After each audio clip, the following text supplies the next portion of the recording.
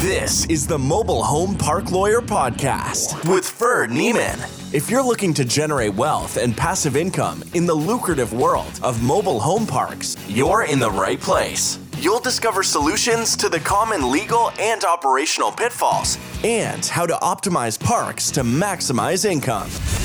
Your host is in the trenches. He's a real estate attorney, financial analyst, and mobile home park investor and operator. Now, let's turn it over to Ferd. Welcome back, Mobile Home Park Nation. Today I'm going to talk a little bit more about closing documents. We've already gone over kind of a bill of sale when you buy a mobile home park and what's involved in that. We've gone over assignment of leases. Today I want to go over just kind of the rest of the closing documents. At least from the buyer side. I'm going to leave out the lender docs at this point. That'll be more detailed in another episode. Things like a mortgage or a deed of trust, a promissory note, some of the ancillary documents related to lending and things of that nature. But today I really want to go over really the closing day, kind of the documents you get at the last minute. One of these is your settlement statement or your HUD or your closing statement. It goes by different names, but it's basically the 2 or 3 page document that's got a bunch of rows in it. Hopefully they're numbered. Some title companies don't number it, which blows me away, frankly. But some of them number them, and the numbers have things like, gross amount due from borrower, and it's got a bunch of detail. Gross amount due to seller, and a bunch of detail. It's important to look over that instead of just trusting the title company, because there are errors on these things all the time. Sometimes the title companies try to sneak fees on there. And they'll like try to charge you for an appraisal, or I've even had banks try to charge me for an appraisal, and it's like, I already paid the appraiser direct, or I've already paid that as a deposit. They're like, oh yeah, my bad.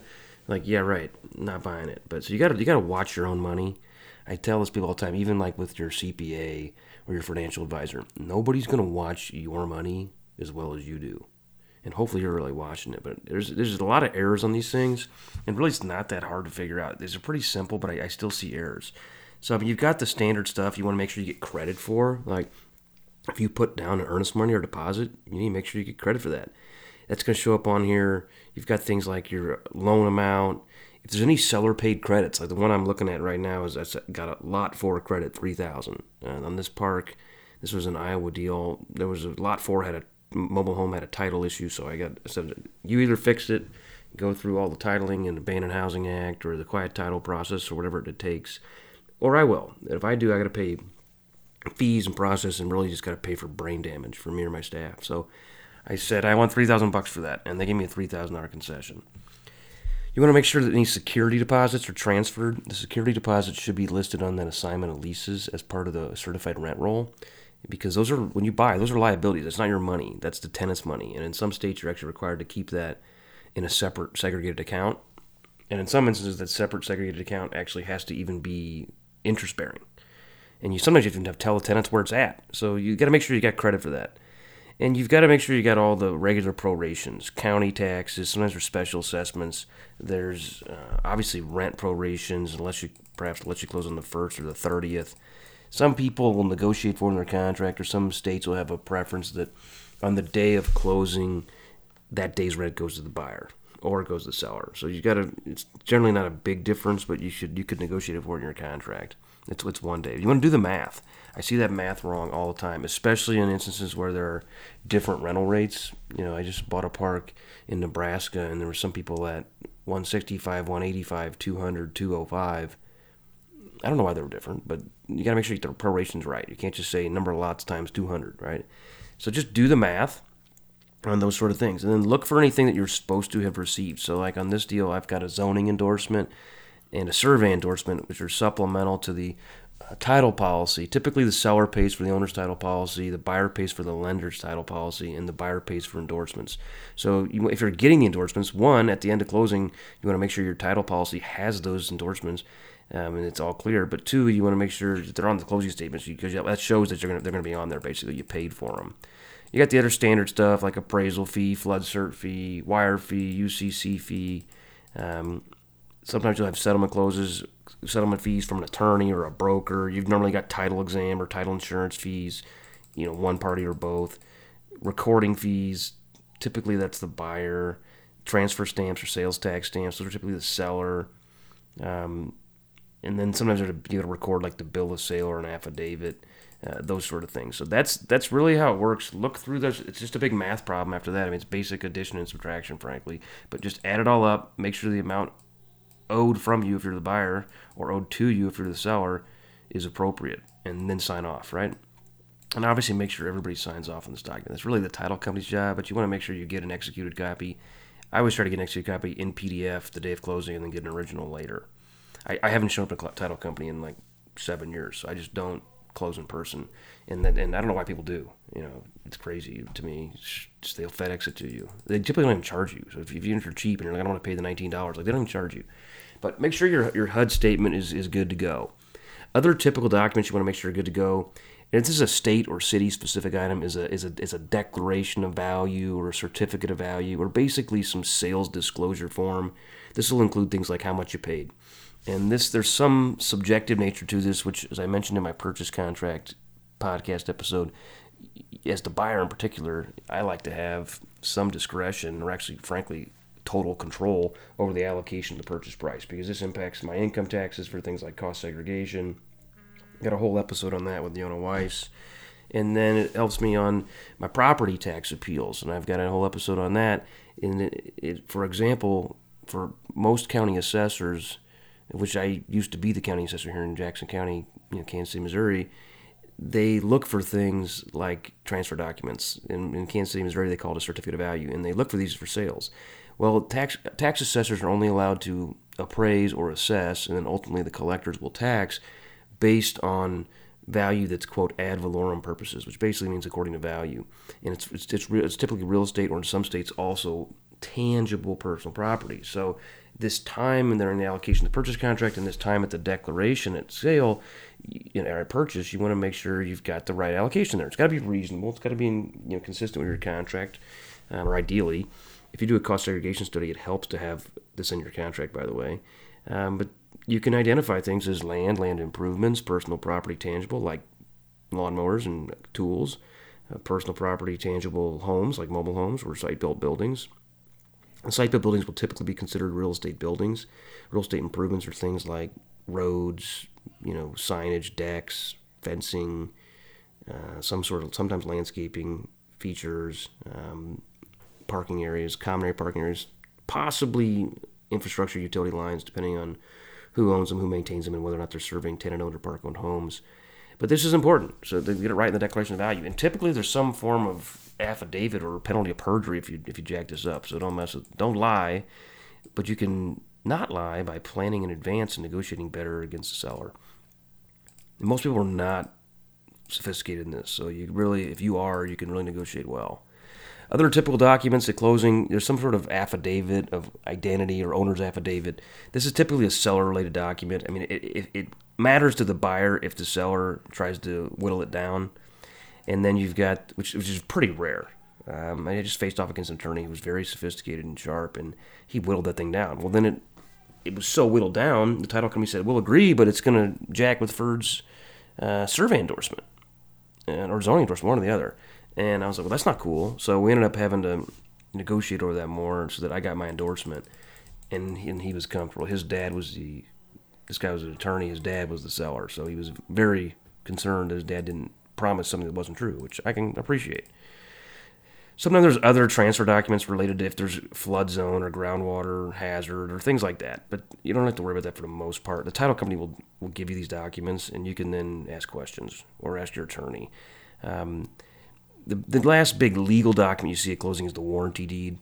Typically, I like to buy with a general warranty deed, which is more insured, if you will, more beneficial. There's more seasons of title, and they used to call in law school this bundles of sticks that make up real property or real estate. And when you basically, Reader's Digest version, if you have a general warranty deed, like if I sold you my property via general warranty deed, I am representing that I have all of these different, they call them seasons of title, all these different bundles of sticks while I owned it and prior to my ownership, like up the chain, which is pretty bold because I don't know what was up the chain. So it's riskier as the seller to do a general. So when I'm buying, I want the guy to have risk, right? When I sell under a special warranty deed, which says, look, I represent that I got what I got, but I'm not vouching for the guy up the chain. So if he jacked it up, that's not my fault. Don't call, don't write. You're not my problem anymore. And that's pretty standard.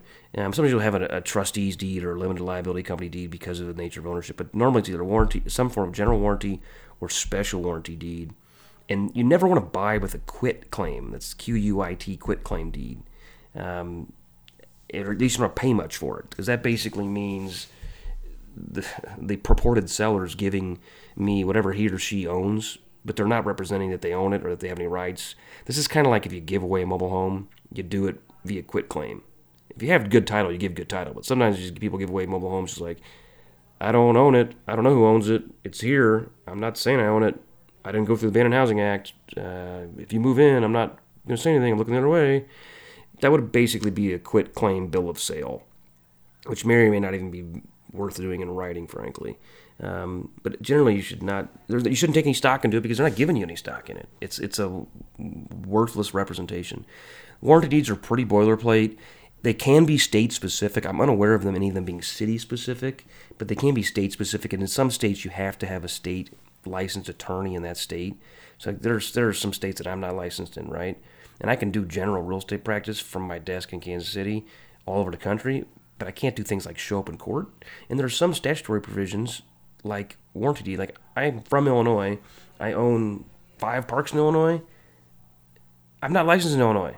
I left at 18. Didn't like the tax structure, among other things. I never came home, right?